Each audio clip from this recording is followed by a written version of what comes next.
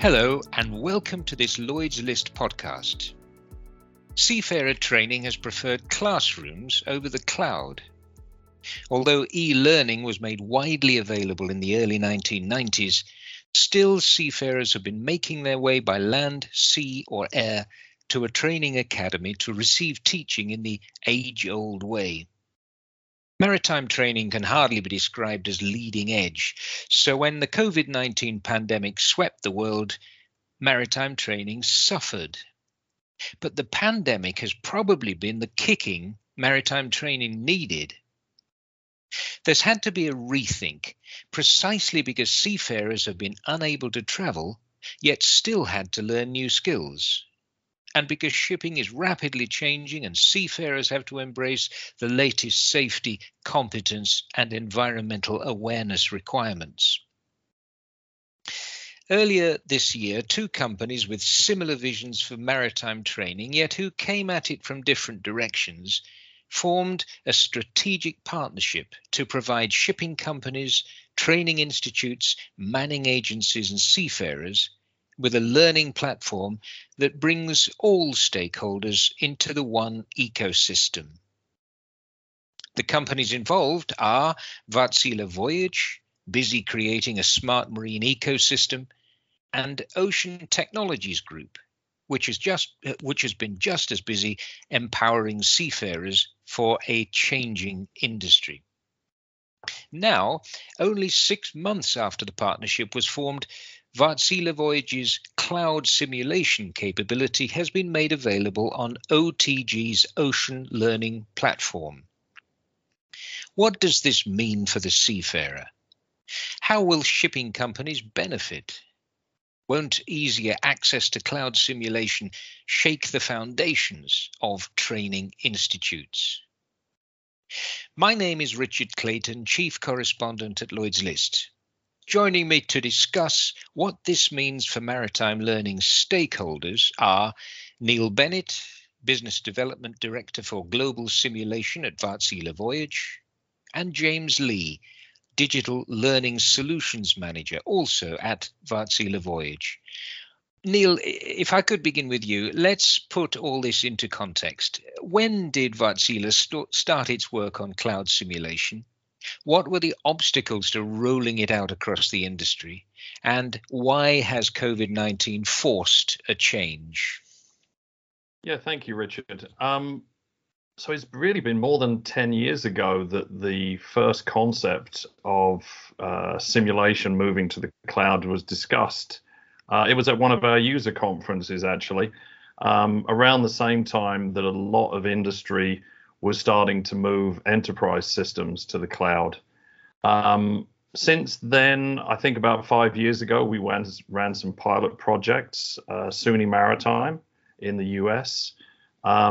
But we really only accelerated and focused the development when the true scale of the pandemic became apparent, and obviously its effect on maritime training. So you asked about obstacles. Connectivity improvements have helped. Using a digital learning or a blended approach, it requires a different way of teaching, which obviously, forces a change. And I think really there was never much of a pressure on maritime to change, because on-premise simulation training is somewhat hardwired into the certification and flag approvals. So COVID-19, obviously, when the pandemic hit, meant that most, if not all, of the maritime colleges, they really couldn't operate on-premise simulator courses. Most flag states, I think, gave special permissions to move online, which was obviously vital to continue to move forward at all. And of course, it impacted shipping companies as well, because we all are well aware of how difficult it was to repatriate seafarers. And so then, having them travel to a shipping company's training center or any training centers became very difficult. So yeah, it had obviously a huge impact on training in the last year. Now, you talk a lot about learning in the flow of work. What is the problem and what's the solution? Yeah, I mean, the problem is really about the solution, which is using the technology, right? We have a lot of new technologies, a lot of younger people use them. You think about it, in today's society, we want to go online or talk to Siri or go on YouTube to answer all the challenges we have in life, not just our working challenges, but everything. And I mean, the truth is, typically you can get the answer that you seek through those types of devices. So, currently we train seafarers in large blocks of training away from their point of work. And we have to hope that during those blocks, they retain enough of the learnings that they've completed to be competent when they actually get to the ship, whether it's days, months, or years from that time. Of course, studies prove that that's not the best approach. What we really must do is put more learning into smaller digestible packages in the flow of work, at or as near as it can be accessible. So seafarers can learn and get answers where and when they need them by whatever device they choose. So yeah, I mean, the solution is to use the technology available today. We probably should make some fairly radical changes to how seafarers do their learning today. We have to modernize anyway, I think, to attract young people into a maritime career, whether it's at sea or ashore.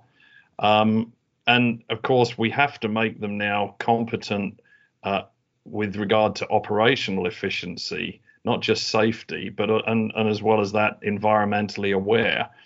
ICS has pushed for a major review of the regulated training under STCW, which is moving ahead. And I think all of industry wants the same thing. So with industry support, I think we can achieve a huge amount. Presumably, James, the ability to access a mix of modes to offer a kind of blended learning, that puts the training back in the hands of the seafarer. That's right, Richard. It's interesting. There's years of studies of late with sort of the digital revolution of education and training that have come out of the corporate sector, as well as the more traditional higher education sector, that shows that a mix of modes, mix of delivery modalities drives much better learning outcomes. So the knowledge transfer is far greater if a learner, whether they be a seafarer or a medical student or a lawyer, can have a mix of self-study, consume some text, use some e-learning, some traditional, that death by PowerPoint stuff still has a purpose. And then obviously moving on to the cloud simulation world, it's the mix of those modalities that's important. Each has its own retention rate, each has its own distraction rate. And there's people have spent thousands of hours studying how learners react to the difference of modality. What's interesting is your question was about the access to these modalities. And that's where, again, sort of echoing what Neil was saying, it's about technology. We have a generation of what we call anywhere, anytime, any device digital natives, people using technology.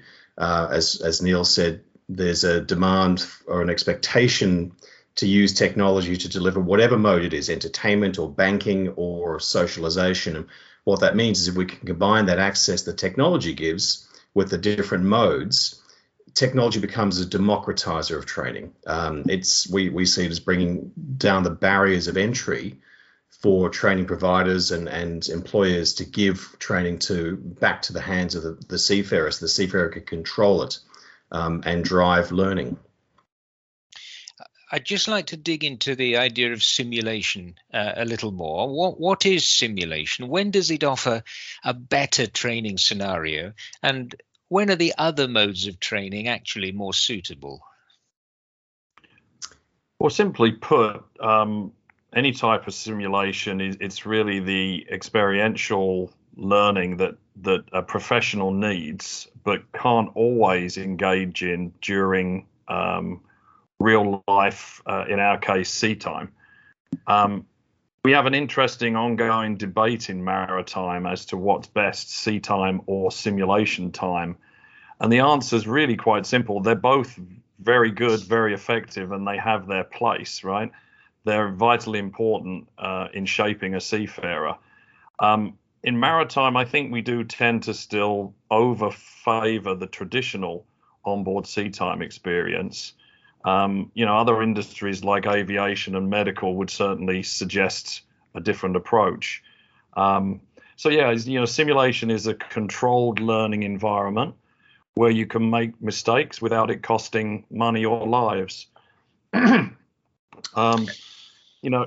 In the same way that you can't be put behind the controls of a 777 until you've got a certain number of simulation hours logged, or a surgeon has to complete a certain number of simulated surgeries before he's unleashed on a human being.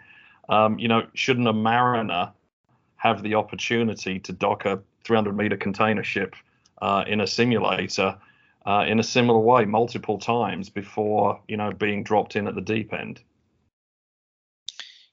James, did you want to come in on that? I just think, to echo that, particularly from the Training Institute's perspective, it also really deepens the concept of assessment, in the sense, to give you a real life scenario, to be able to assess a simulated passage of Suez after the recent crisis of the blockage of Suez. Simulation gives the ability to repeat practice over and over again, rather like, as Neil said, the 777 pilot, without all the real world costs. But to engage that muscle memory and that knowledge memory, it can replace and deepen the assessment aspect of training, probably like no other solution can. So the key to all this is competence, isn't it then? How will this Wärtsilä OTG partnership build confidence in our seafarers when the future of shipping seems more uncertain than ever? Can we go to you first, Neil?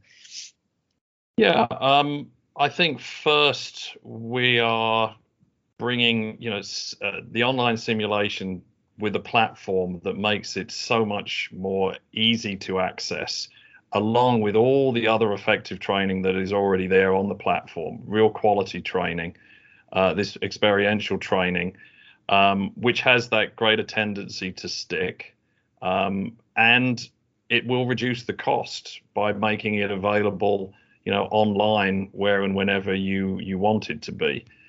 As James said, assessment becomes a lot easier, which means we can determine what a seafarer really needs to use. Again, a lot is regulated, where a person will do training at a particular set time interval, whether they actually need it or not.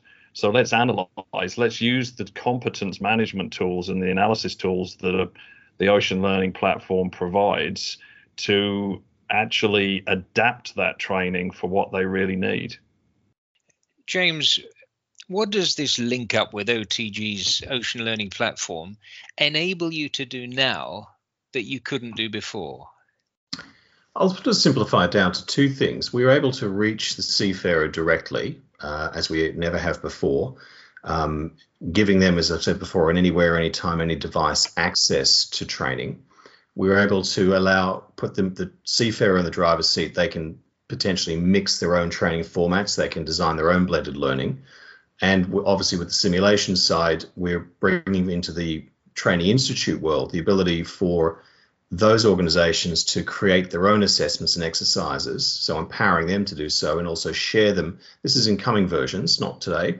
Share them into almost like a collaborative marketplace. So the most important thing for us is the on-demand aspect and the ability to be incredibly responsive to conditions and changes.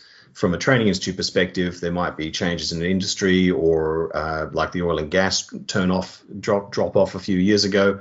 It can enable the Training Institutes to very rapidly augment and change their curriculum, obviously assuming they've got these courses on scope, and really boost and widen their access to students. And lastly, like I said, the ability to react fast for training and simulation for things like incidents in Suez, or potential changes to ship traffic control rules or regulations. So It's really interesting, isn't it, that the future of the training institutes themselves now come into question, because if what you're doing enables the students to do a lot of this at home or on the ship or wherever, so what is the future, do you think, of the training institutes? I think, in actual fact, the training institutes are perhaps the biggest driver of this whole thing, this whole transformation that takes place. They are the backbone of maritime training. They're the primary source of maritime learning. We're simply providing a tool to allow them to expand on that training, get it where it really needs to be, and facilitate breaking down actually a lot of the geographic barriers for it. So, in a similar way as the rest of the educational world, we don't see universities shutting down. In fact, we see them developing, changing their business model into something new and having a much wider geographical scope. And I really do think it drives quality, which we really need in maritime, right? If your top quality instructors and content can now be delivered to anyone, anywhere in the world, it gives you an ability to really standardize and get the quality you need wherever your seafarers are coming from. And just echoing that, I'll talk purely on the business side, a brief comment, having run myself technical training institutes. This sort of technology can enable a growth and a greater attractor for training institutes to widen their student recruit or cadet enrollments, to enable potentially pathway programs or pre-study programs before students physically come to the institute. If there is, hopefully not, but if there is another pandemic, again, so many institutes were had to close down, so we'll make sure that they don't have to turn the lights off virtually, and give those students that ability, their cadets and their learners, the ability to do a lot more exam prep remotely, a lot more preparation for classware and classes and courses, and ultimately graduate better mariners faster, which is what the industry needs. So we see it as Neil said, it's a tool, not a replacement. It's not here to replace anything. It's here to kind of amplify the work that the training institutes are already doing. So it's a positive initiative all round, right? That's good to hear. I want to draw some of these threads together now. Both Wärtsilä and OTG are focused on the goal of net zero shipping. If I could ask both of you briefly, can digital learning help us to get us there? Neil? I think it can certainly play its part, yes. Reductions in-person training certainly reduces our carbon footprint. And simulation and training has a strong role in increasing awareness of the importance of decarbonisation. I fully expect there to be more of a focus on operational efficiency in future training. And for a company like Wärtsilä, I think this is a really important point. Having simulation and training in-house, it really gives us a unique ability to produce training solutions to ensure that seafarers that are using these new digital technologies that will drive the decarbonisation, they know how to use them effectively, because without that, the benefits of investing in green technologies can very easily be lost. Yeah, I'd second that. A lot of the work we do will be appearing in the future in our partnership platform, the OLP platform. Wärtsilä Voyage as a business has multiple new technologies, cloud-enabled technologies that are driving just-in-time arrivals in ports, reducing fuel burns, etc. But that technology, those solutions need training in order for them to be optimized, and the optimization of these new solutions has a direct impact. We've just done a pilot program with a just-in-time arrival into a huge North African port that saved something like 15% of fuel burn. Now, when we can translate that's during the period of waiting for a berth, translating that into how we can simulate this. We can simulate these technologies and be complementary to these onboard technologies with a direct impact, as well as, again, the indirect impacts, which Neil's already mentioned. Last year, during the pandemic, we did not fly several hundred trainers for several thousand hours around the world. And this time around next year, we probably will only be doing about 30% of what we did in the past. This is a new normal for us, using the cloud and cloud simulation to make a big impact on our carbon footprint. Thank you very much. Maritime training has begun what could, with hindsight, be viewed as a revolution. That's training for seafarers on board our ships, for operational support on shore, and for professional services. The driving force is an urgent need to embrace decarbonisation swiftly and effectively. But it's no good only training the seafarers if the rest of the maritime ecosystem is not in step. The partnership between Wärtsilä Voyage and Ocean Technologies Group is a good example of companies recognizing that collaboration with like-minded industry players can overcome what appear to be real obstacles to growth.